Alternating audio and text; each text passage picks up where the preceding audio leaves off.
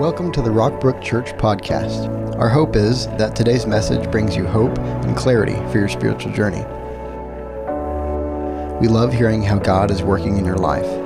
Feel free to share any stories of how this message gave you a new perspective and hope. Email us at church@rockbrook.org to tell your story. Good morning, everybody. Last week, Easter weekend, we started a series called Strategies for Stressful Times.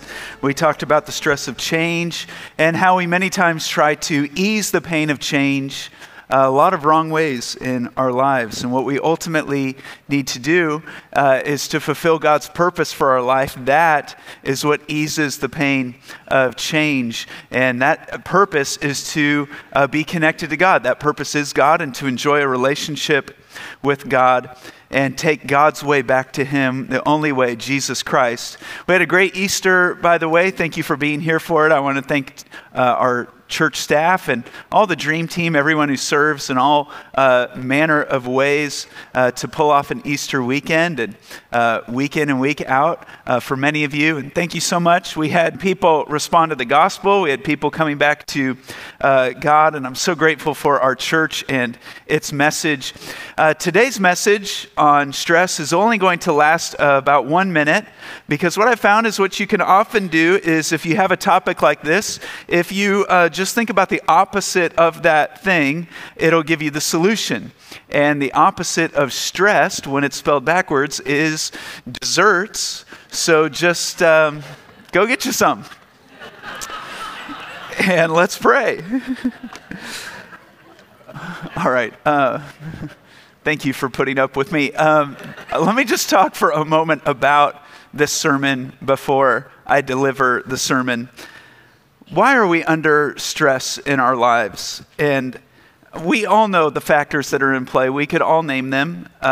Work and family and decisions we have to make. And then you throw in stressful times. So you throw in the times of inflation and the news and our culture and moral decline. And basically, if things are a mess, it's understandable that we're under stress. When things are a mess, there's stress. And sometimes what we want to hear is a message on how to relieve the stress, how to relieve the pressure. And there's certainly a place for that. In fact, we have messages on that and how to eliminate some of the pressure in your life. There are ways of relief. But before I get into it, that's not today's message. Because this world is not our home. We are not home yet. Amen, somebody.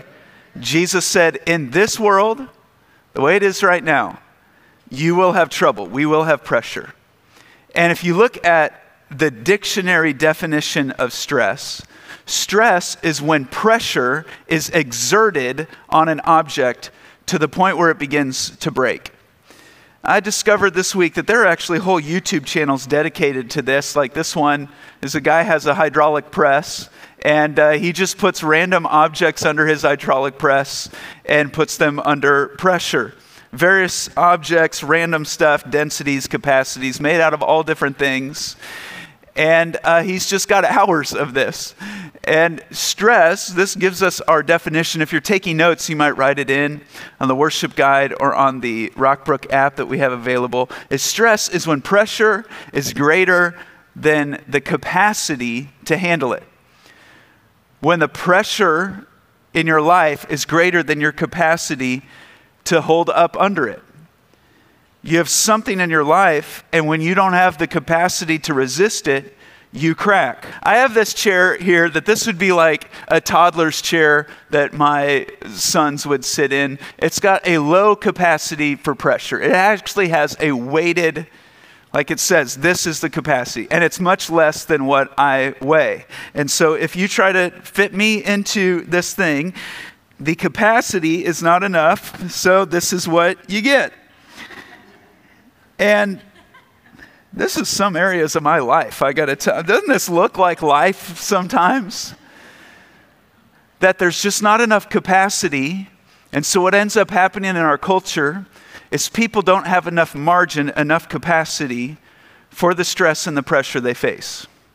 So if someone cuts you off in traffic, you're over the capacity you crush under the pressure. Things didn't go as planned. Someone says something you disagree with. Everything becomes 0 or 100. There's no margin. You make a mistake, you feel like a failure. Because the capacity isn't high enough to laugh at yourself and say, oh, that was a stupid thing to do, and I'll just adjust and keep rolling in life. And there's no capacity to laugh at ourselves anymore, capacity to live in margin with someone we disagree with, capacity to make it through the pressure of inflation and moral decline and the decisions we have to make. And this ends up being what our life looks like. So I want to take you to a place in Scripture where the Apostle Paul is talking about pressure he endured and his capacity to endure it. And this is in where the Apostle Paul wrote to believers in Corinth, which was a city in Greece in the first century, to a church that he started there. He went and preached about Jesus rising from the dead and God's way of salvation. And he wrote to them several times. So we have 1st and 2nd Corinthians, 2 different letters. Those weren't the only 2 that he wrote. It's believed that he wrote them about 4 times. But this is the second letter that's been preserved for us. And he's writing with Timothy. And he says, we do not want you to be uninformed, brothers and sisters, about the troubles we experienced in the province of Asia. We were under great pressure, far beyond our ability to endure, so that we despaired of life itself. He says we are under great pressure, beyond our capacity to handle that pressure. And the bad news is, the pressure's not going anywhere. But what we're going to see in God's word today is that with God's help, we can increase our capacity for the pressure. Now, again, I want to be clear. Are there things we can do to remove stress in our lives? Yes, there are some things we can do. And I would submit today that if you're in an extreme situation of where you're facing the pressure of a physical abuse or something of that nature, the answer is not to stand up under that. There are things that are inappropriate, that go too far, that you need to get out from that pressured situation. But the many of the pressures of life, you can't remove them this side of heaven.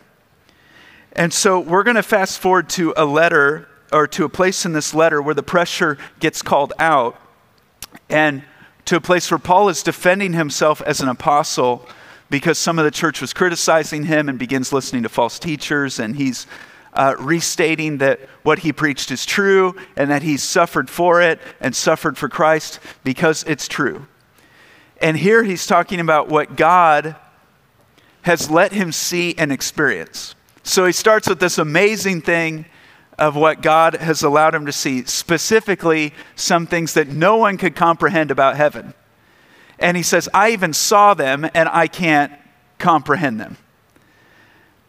But then he goes on and he says, even if I should choose to boast, so if I go on and talk to you about what I've seen and known as an apostle, he says, I would be speaking the truth. But I refrain so no one will think more of me than is warranted by what I do or say, or because of these surpassingly great revelations. Therefore, in order to keep me from becoming conceited, I was given a thorn in my flesh, a messenger of Satan to torment me. 3 times I pleaded with the Lord to take it away from me. But he said to me, my grace is sufficient for you, for my power is made perfect in weakness. Therefore, I will boast all the more gladly about my weaknesses. He says, I could go on about the revelations and the visions and everything, but I'm going to boast about my weakness. And that is why, for Christ's sake, I delight, don't miss this today. He says, I delight in weaknesses, in insults, in hardships, in persecutions, in difficulties. For when I am weak, then I am strong. So he goes from these revelations of heaven, of paradise, he goes from paradise to pain. from the paradise of his vision to the pain of something he's suffering in his life and what he calls a thorn in the flesh. What is the thorn in the flesh? We don't know. There are a lot of guesses, and you can go look up scholars' guesses of what it might be. A blindness of some type, or some say malaria. They just range from anything and everything. One scholar I read said his wife, and I thought that said much more about the scholar than it did the Apostle Paul, right? Like, we tend to project our own selves into the text, and I bring that up just to say we can get so crazy when we're making stuff up and guessing. When the reality is, we don't know what it is. And if God wanted us to know, he would have told us. And so I like to call it Paul's unspoken prayer request. Has anyone ever given you an unspoken prayer request before? Where they say, would you pray for me, please? Yes, I'd love to. What can we pray about? It's unspoken. Well, can you speak it? Can I speak it?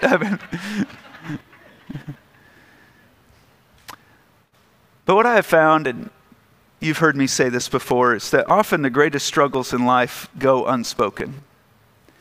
And very few people know the depth of what you might be dealing with or going through.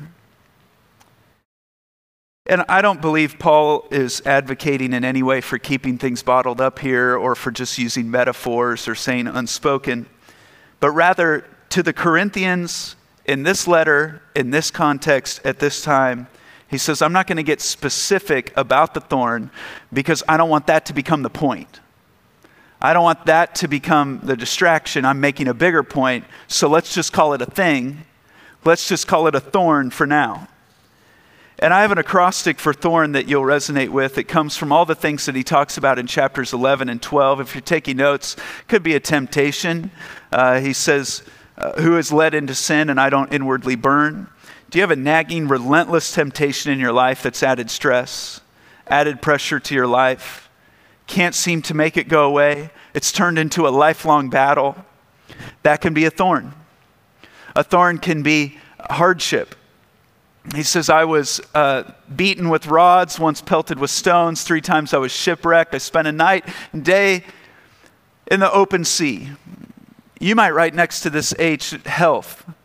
And it's why many people point to the thorn as being a health thing, because he says it's a thorn in the flesh. And health issues can become overwhelming, distracting. They can become a thorn. A thing of great pressure. O could be opposition. He says that he was opposed by people who should have supported him. And maybe you face opposition to your faith at every turn. Your family is not helping you, pushing you forward in your faith, but they're opposing it. Or maybe friends at school are holding you back from your faith. They're opposing it. And there's opposition in our times. The R could be rejection. Paul said, I was rejected by you Corinthians, to whom I shouldn't have to prove myself. Maybe you faced a rejection from a person or a job. Maybe you've even recently received a rejection letter. And that can be a form, some type of rejection. Or the N, let's just write in the word need. Because Paul says there was a need so great and that he was frustrated with his own limitations. And when Paul talks about this thorn, he says it was a messenger of Satan to torment me, to debilitate him, to frustrate him, to torment him. That's a strange phrase to us. He's clear about where it came from. It's coming from the enemy. It's coming from the evil one. But when he pleads with God to relieve it, God doesn't do it. God allows it to happen. Why does God allow thorns to happen? Why does God allow thorns on roses? Why does he allow pain in our lives? It's probably the number one question I've found believers have. And it's a reminder, first of all, of the mystery of good and evil in this world. But it's also a reminder to me that I don't understand the nature of evil in this world. But God is sovereign. But Paul asks God to take it away, and God essentially says, no, I'm not going to take it away. What I've given you is enough. My grace is enough. It's sufficient. You can stand up against the thorn. You'll find power in the weakness that thorn brings.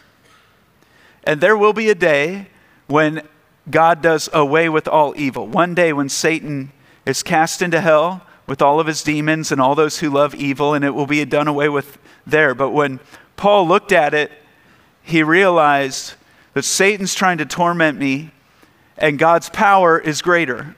And because his power is greater, he can use even this. How can God do that? How can God use a thorn pressure that may be part of your life? How does God use it? And we're reminded in these verses that the pressure of thorns do a few things, and our capacity increases when we remember these things. Number one, if you're taking notes, so we see that thorns purify hearts. There was something about the difficulties of life that purifies hearts. That's why God allows some thorns into our garden. He knows the difficulty to allow, and he knows the successes to allow. There's a balance between spiritual power and human frailty. And the hard truth to accept is that without this balance, we would become so impressed with ourselves that we would forget to depend on God.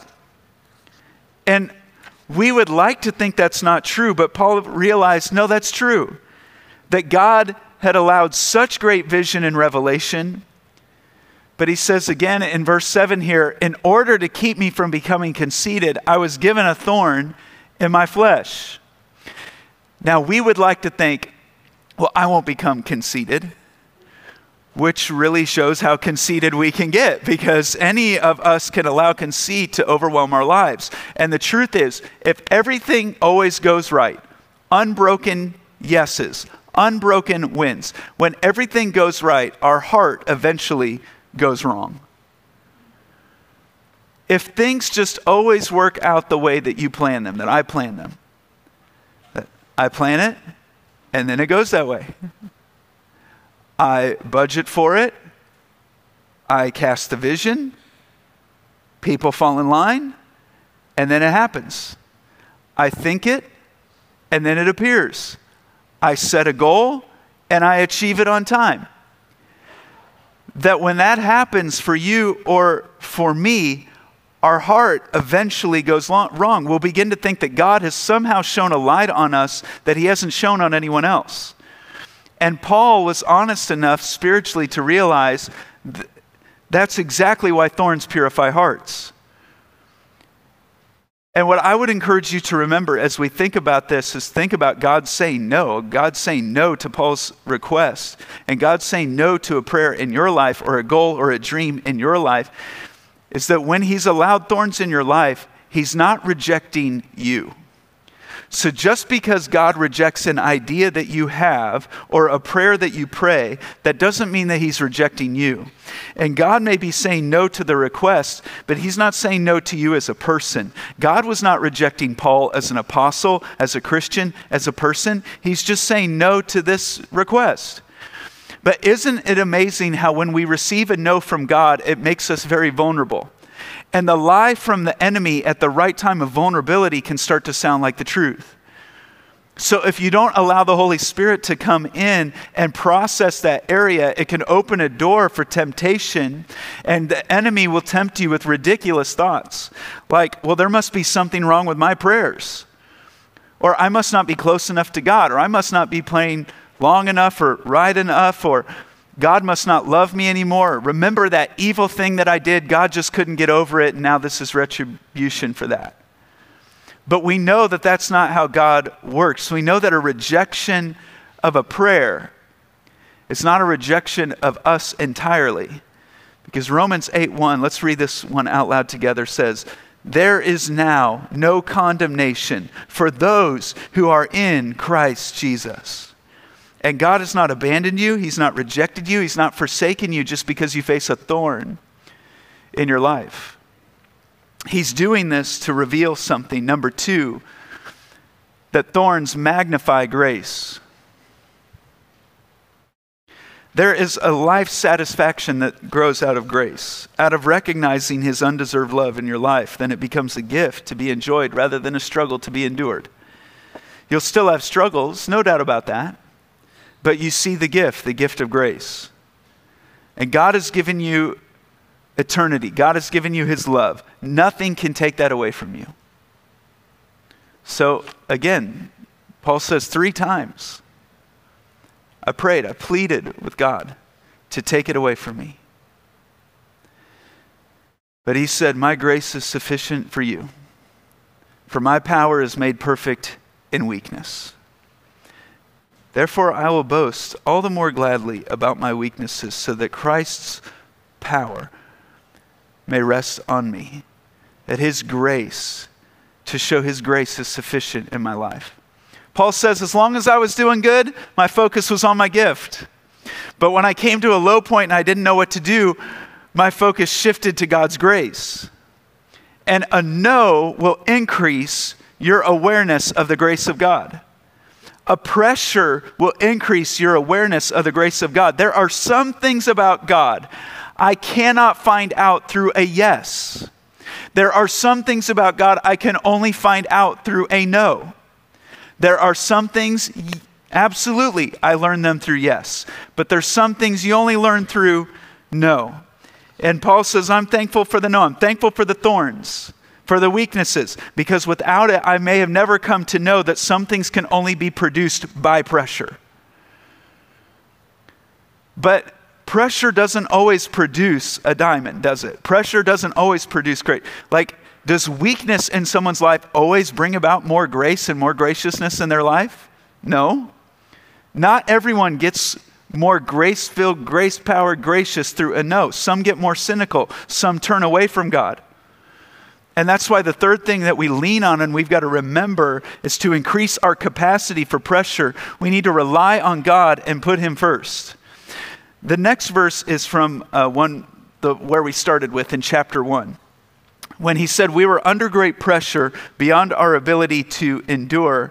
And he says, indeed, we felt we had received the sentence of death. But this happened that we might not rely on ourselves, but on God. We're going to rely on God who raises the dead. When you rely on yourself, you only get as far as you can take you. When you put yourself first, you're only dealing with life from your own ingenuity and life principles. So let's just get very applicable for a moment. How do you increase your capacity for the pressures in your life? You rely on God, you put him first.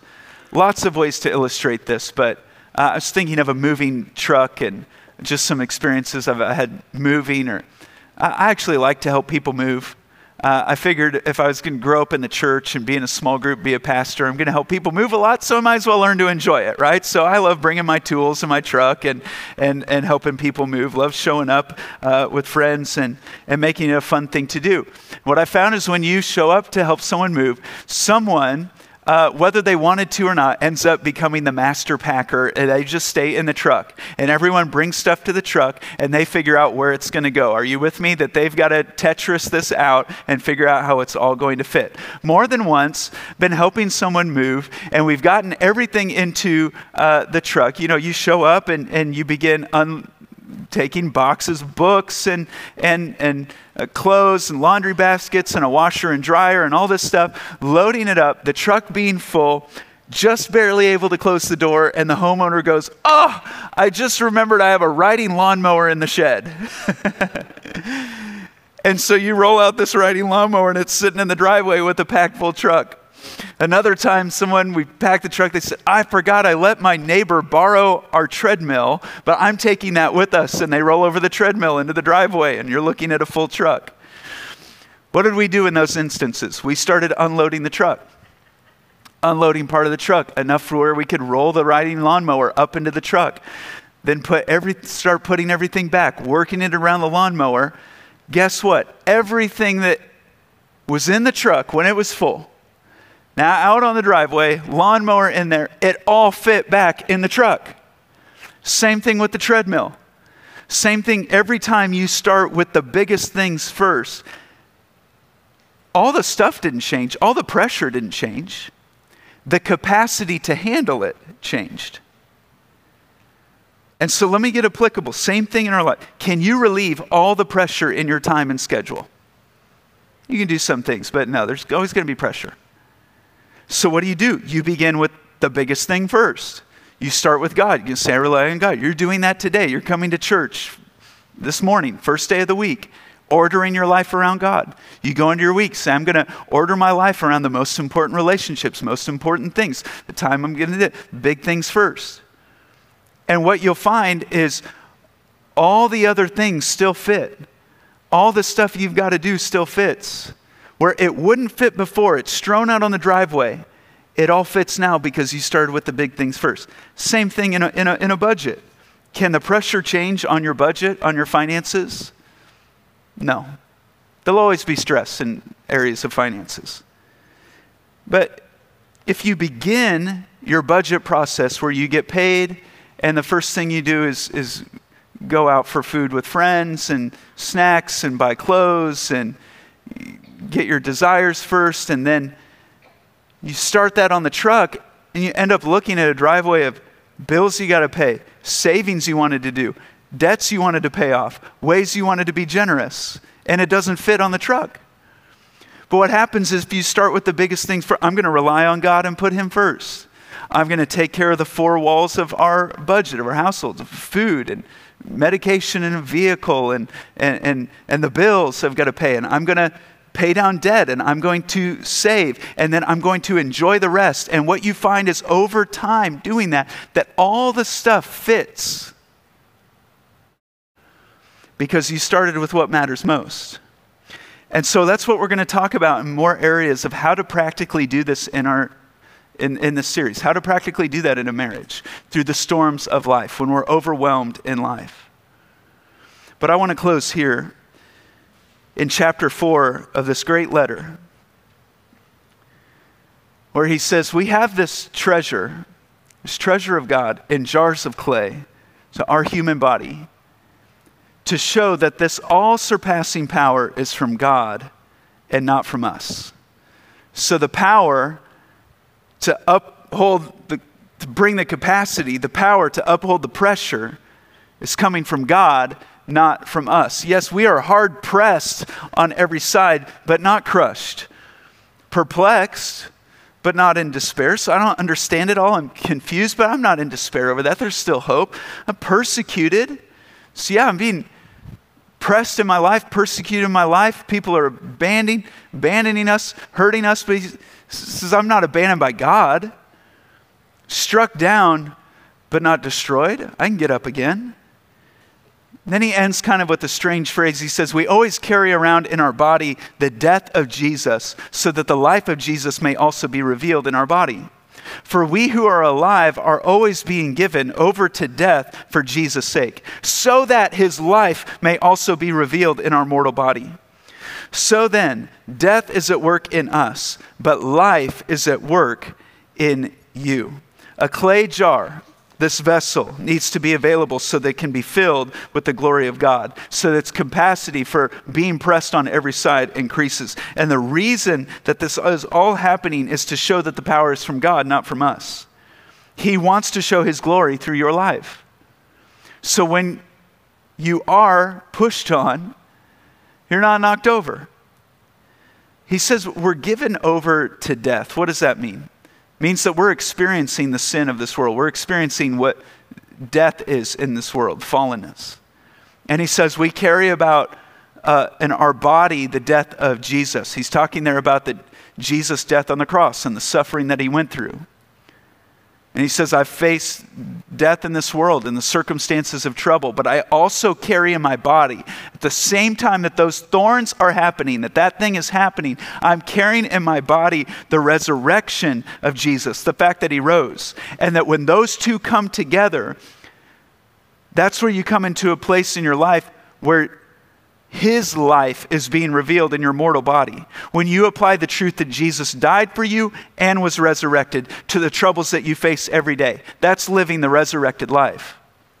And in one sense, we need to carry around a sign with us that says, cross at work here. And we have these phrases that we use to keep us going. Like, no pain, no guts. Paul's saying here, no cross, no crown. Like, no cross of Jesus, no resurrection of Jesus, no life.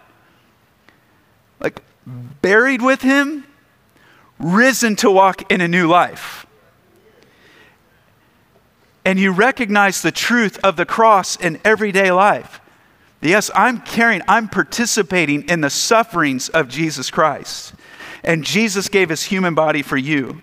And I carry that truth into my everyday life, but not just that truth. I also carry into my life, born again. I carry into my life the power that raised Jesus Christ from the dead is at work in me. The truth that he was resurrected for me. And if I don't carry the truth that he suffered for me and died for me, how can I carry the truth that he was resurrected for me? If I reject all suffering, all thorn, how can I take part in the resurrection?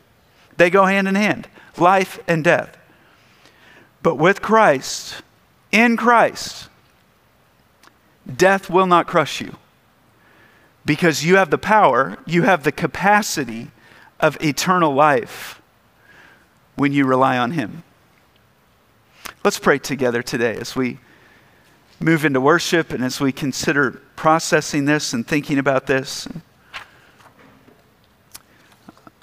Lord Jesus, we confess to you that we are hard pressed on every side.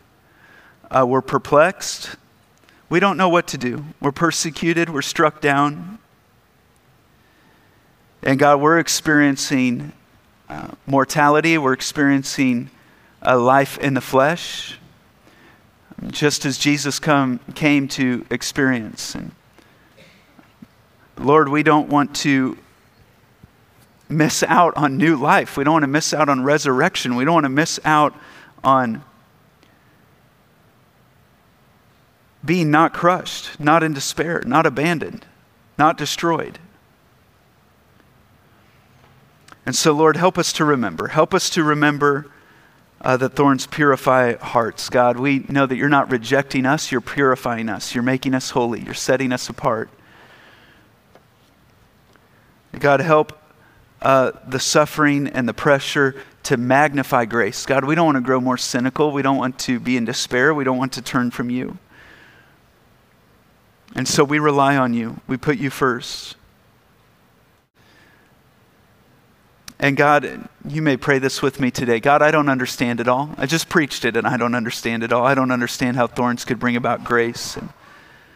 And life or death, suffering can bring about life. But I look to your cross, I look to your resurrection, I trust in you. God, as we move into worship today, we just focus in on you. God, we honor you in our lives and our hearts in this place. It's in Jesus' name we pray. Amen. Thanks for joining us today. We would love for you to get connected to what's going on at Rockbrook Church. Visit us online at rockbrook.org for service times, small group information, and other ways you can discover your purpose here on earth.